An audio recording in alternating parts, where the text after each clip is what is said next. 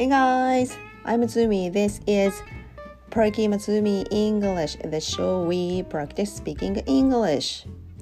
新年おめでとうございます。We still practice speaking English in 2022ですね。2022年ですね。年頭の挨拶はさておきはい、後で喋りますね。はい、いろいろ考えてたんですよね。お正月1週間過ぎて、いや新年の抱負を言おうかなとか、いや今年はこういう風にやっていきますとか、英語学習はこういう風にやろうとか、英語に関しての目標はこうですとか、いろいろ考えてたんですけど、どれもつまらないなと思って、自分がそういうの、いやそうでもないかね、楽しみにしてくれてる人もいると思うんですけど、But anyway、それよりもさっき英語の歯の練習をしてまして、初級を先にやって、それから中級をやったんですね。で、面白い発見があったので、それを報告がてら、まあ何でもいいや、はい。I wanted to share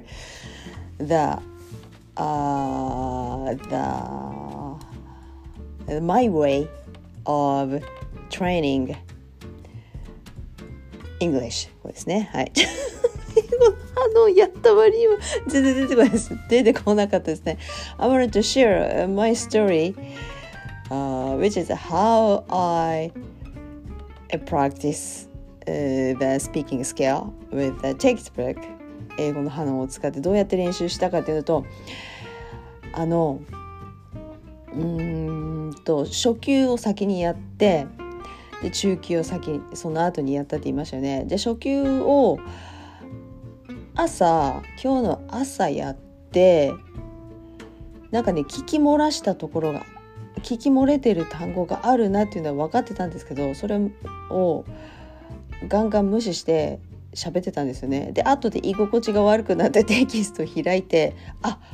音声を聞きながらテキストを開いて、前置詞が抜けてるなっていうのを発見して、でそれでまた再度やったんですね、初級ね。でやっ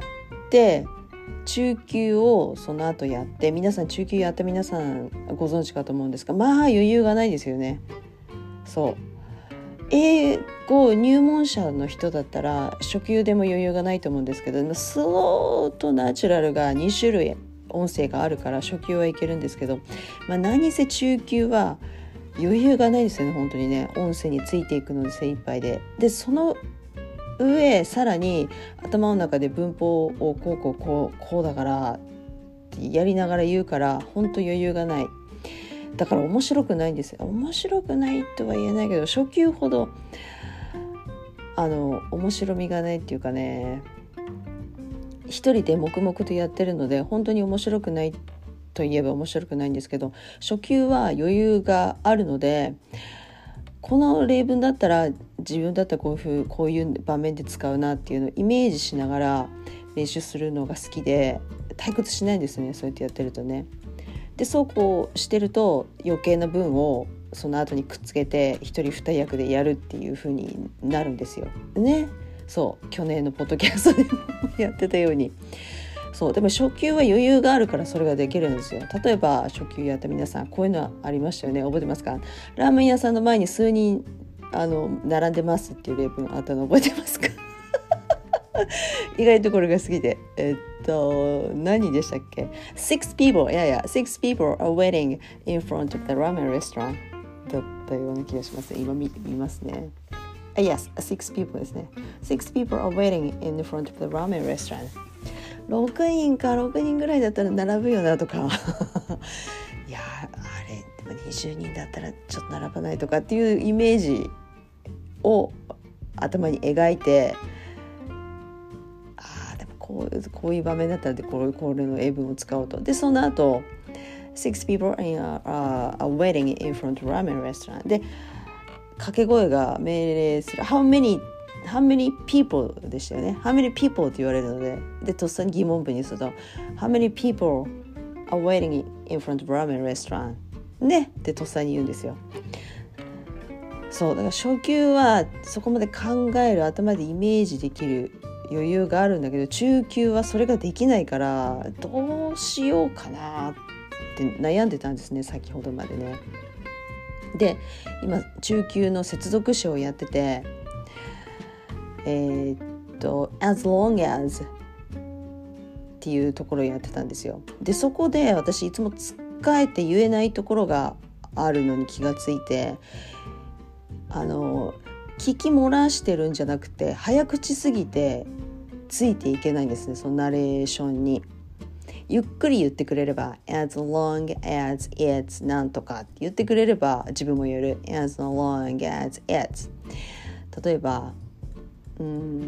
ちょっと例文変えましょうかね。同じだとまずいかもしれない。any なんだっけな、 any restaurant will do。 いやどんなレストランでも構いません as long as it's inside、 中であれば今時期寒いからね、外のテラス席で食べると嫌ですよね。なので今それを思いついて、any restaurant will do as long any restaurant will do as long as it's inside っていう例文があったとする。皆さん、はい、あれと似てますね。そうわざと似せたんですが、そこの as long as it's ここがねいつもつっかえるんですよ。でつっかえるから余裕がなくて、でどうしてもその音声に追われるようにして言うから焦るんですよね。で焦るとなんて言えばいいかな、音声についていこうとするがあまり余裕がないから、その初級みたいに楽しんで練習ができないですよね。こういう場面で使うなとか、こういう人が言ってそうだなとか、自分だったらこういう場面で言うなとかいう楽しみがねないんですよね。そこでいつも使えるから as long as it's ね、ゆっくり言えばわかる。だけど中級のナレーター早いじゃないですか、ナレーションもう期間中で言うんですよね。ダダダダダダダって言うから本当になんかっていうかもごもごもごもごもごって終わりで、それをなんとかせねばと思って as long as it's 自分の楽しみを奪い返すために初級みたいに余裕を持って例文を楽しく練習するためにどうしてもこの as long as it's を攻略せねば余裕は生まれないと思ったんですよ。いつもねつっかえるからその後が言えなくなって、それ以降の例文もねつっかえになっちゃうんですね。だから一発目の as long as it's はいやよしと思ってナレーションをじっくり聞いたんですよね。今速度を落として聞くアプリもあるので、そっちの方に音声を落として聞くっていう手もあるね。 0.5 倍速にするとか 0.8 倍速にするとかいうやつを使って、私はあれ持ってる NHK のなんだっけ語学違う忘れた。あとであれですね、オレンジ色のアプリですね残っちゃ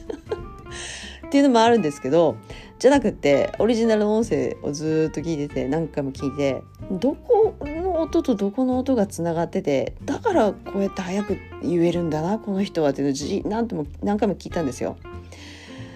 ね、単語と単語くっつくのは分かる。くっつくのは分かるけど、一体どこをくっつけたらこんな早く0コンマ何秒で言えるんだろうと思って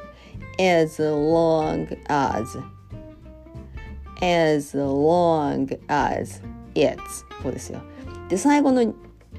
2番目の as と it's ここつながるところ、まず私ここが引っかかるのと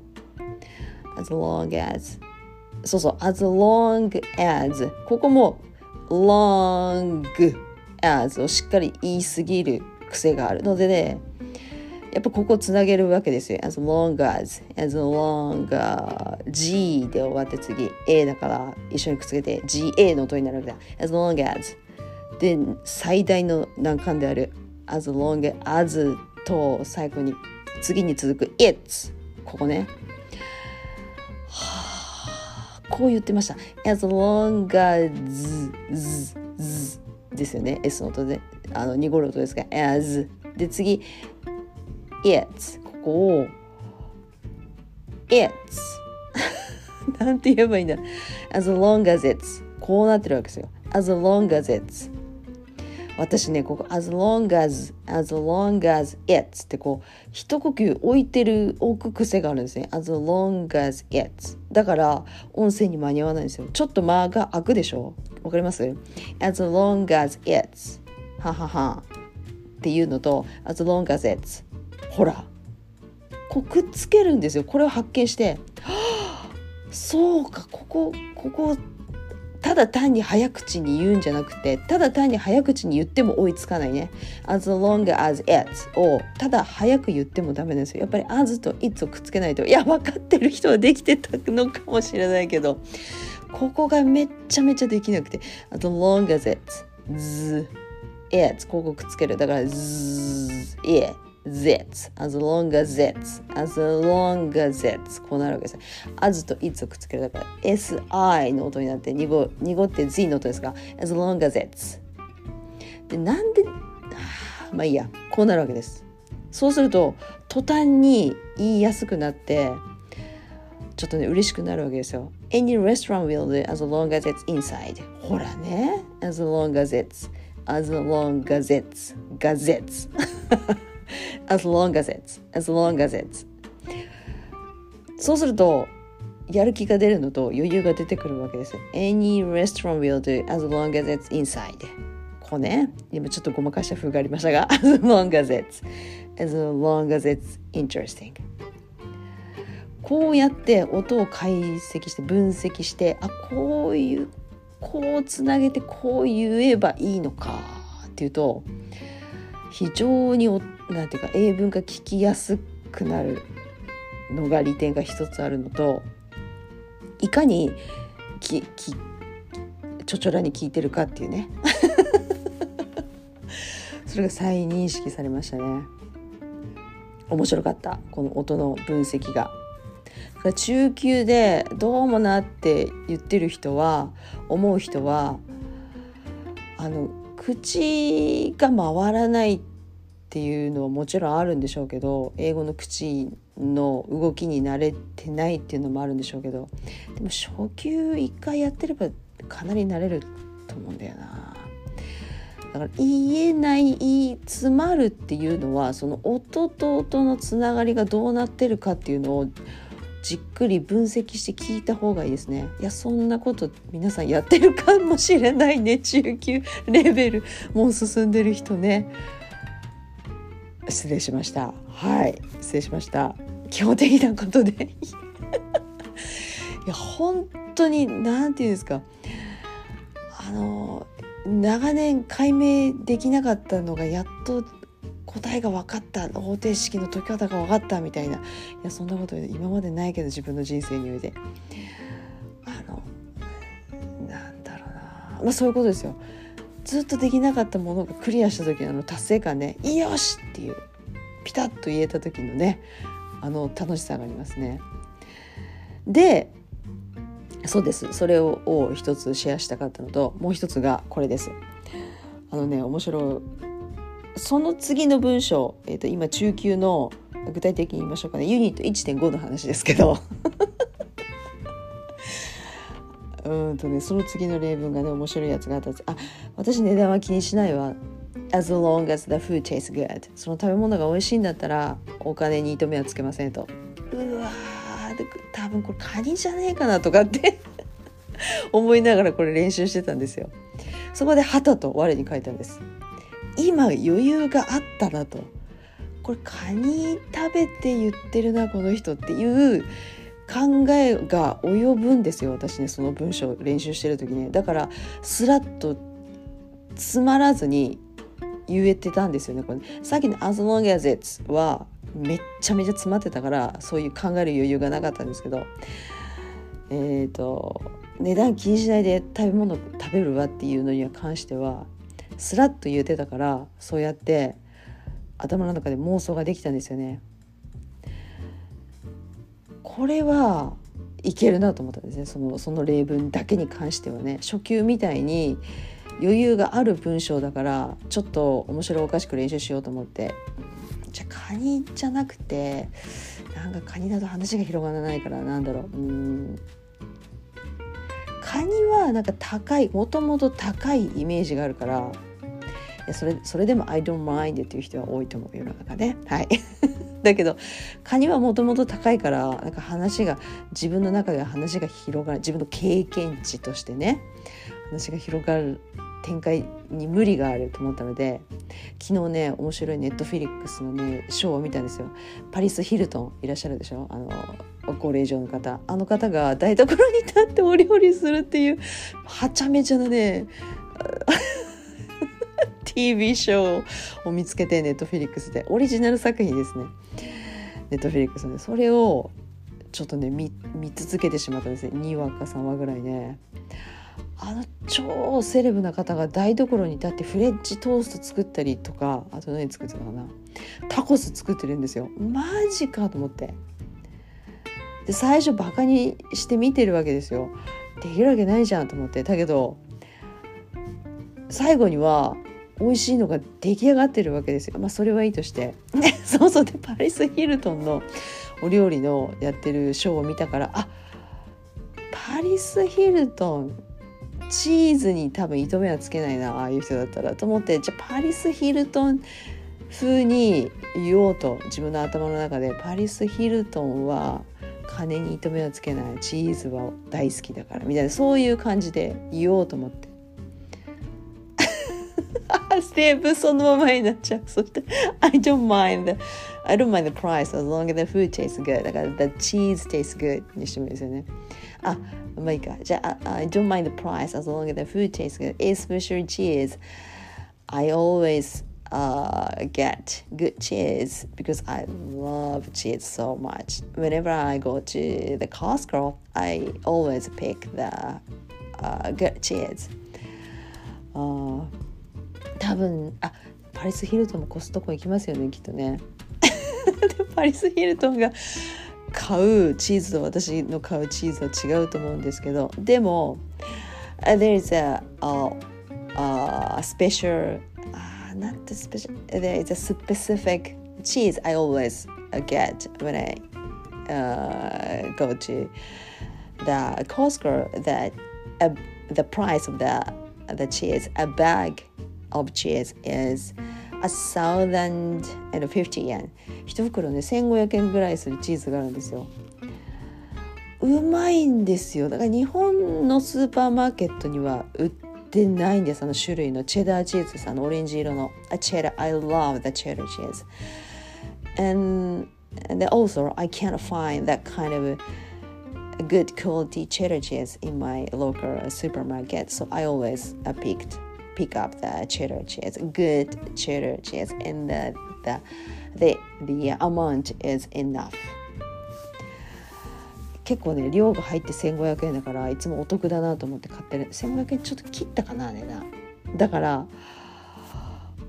I don't mind the price as long as it tastes good。 こういう時に使おうと思ってね、それを自分の中でさっきハノンの練習しながら、パリス・ヒルトンだったら多分チーズに糸目はつけないっていうところから発想して、自分コストコでこれいつも美味しいチーズ買ってるから、こういうのに使えるなっていうのを頭の中でこうシミュレーションして、こう自分でにやけてるわけですよ、一人でね。でもいつ何時チーズの話題になるか分かんないじゃないですか。オンライン英会話でね、外国の先生と最近美味しいチーズ食べたとかっていう話になるかもしれないでしょ。ステイホームするから皆さん。そうすると Yeah, I love the cheddar cheese. Oh really? You do? So but I can't find any good cheddar cheese in the Japanese supermarket. So where do you get the good cheddar cheese? Oh, Costco みたいな会話ができるわけだ。ないっつうのでもですよね、備えあれば憂いなしじゃないですか。準備しとけばチーズの話題振られた時にこの例文をピシャリと言えるわけですよ。 I don't mind the price as long as the food is good っとかって言うとおーってなるわけじゃないですかねえ。オンラインの先生も Wow, your English is getting better とかなりますでしょう。そう思うとちょっとワクワクしませんか。ワクワクしますねあ、そうそう、もう一点これだけお話しして終わりますね。はい、間もなくちょっと30分になりそうだから。英語の反応の初級はあれです、先生のお二方が書いてある最初の初めの方に書いてある、違うな、何で読んだんだっけな。いわゆる初級は小学どこで基本中の基本の英文ですよね。だけど知識人レベルがネイティブが話す英語はやっぱ中級、これから発売される上級レベルの英文だと。でもそれは我々学校の英語の授業で習ってきてるわけですよね。だからそれをいかに口語で口で言い表せるか、パッと言えるかどうかの練習だと。だから幼い英語に聞こえるんだと思います、きっと初級レベルだと。それでも十分通じるんですよね。そう、さっきのラーメン屋の例文のくだりじゃないですけど、6 people are waiting in the front of the ramen restaurant. Do you want to get in?No, 6 people? No, I don't think so. I will go to another restaurant. 何でもいいですけどね、会話は十分成り立つ。だけど知識人としてのちょっとね語弊があるから言わない方がいいですねその中級は何に集中して書かれてるかというと、私が今練習している接続詞が冒頭に来てて、その他比較、あと何がありました？ちょっともう一度見ましょうかね。比較でしょう。間接和法とか過去完了、未来完了とか、そう比較だな。多分メインは接続詞と比較じゃないかなと思うんだけど間接和法と、そうだからこういうのがよく聞くんですよね。ネイティブが喋ってるインタビューとかラジオとかドラマで as long as とか whether とか even if とか even though とかね、聞きますでしょ。だけど言えないでしょ皆さん。言えなかった私。いやギリギリ中学校で習う接続詞の when I was は言えると if ね、それは言えるけど even if とか使えって言われたらってなってましたね。だからこれが言えるとかなり話を戻すね。これだけ言って終わりにしますって言ったら言いたかったことちょっと待てよ。これが言えるとちょっと忘れてしまいましたね。はるか彼方に言ってしまいました。言おうと思ったことが。だから英語の花の中級レベルの例文が言えるとすごくねかっこよく聞こえるんですよね。という私の見解ですけど、そうですかっこよく聞こえるんですよ。だから接続詞今頑張ってるんですよね。そのために頑張っててそう頑張った結果生まれた考察が自分のトレーニング方法の考察として報告できるものが2つあったので、はい、それをI told you そうですね。ちょっと違うなI told today ですな。はい、音をいつも詰まるところの音をよく聞いて分析すると言えるようになる。 as long as it's みたいにね、そうかっこよく言えるようになる。それからそうです、今のパリス・ヒルトン風に面白おかしく頭の中でこの人だったらこういう風に言うなという風に余裕がある例文に関してはね、そうやって自分で楽しく練習する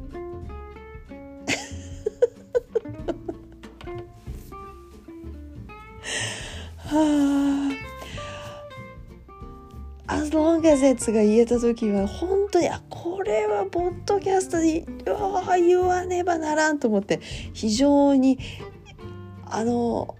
エナジーを持ってうおーと思ってたんですけど、今言うとなんかいやさほどでもないなっていう感じになってきましたね。ちょっと冷めてきましたねas long as it's はい。昨日はね本当に言えてなかったんですよ。いつも詰まってねたどたどしかったんですけど、今日は言えるようになりました。分析した結果です。あとお伝えすることは最近思うことをいやこれは次回以降にしましょうね。はい、ここで終わります。 OK, that's about it for today. 新年1回目なのにあんまり新年らしい感じがしませんでしたが、 But anyway 大丈夫ですね、それでもね。 Anyway, yeah, that's about it for today. Thanks for listening again and、今年もよろしくお願いしますですね。2022年始まりました。今年どこまで続けられるか分かりませんが、最低でも300回までやるつもりでおりますので、 Yes, thanks for listening again. I'm Atsumi and see you soon. Bye.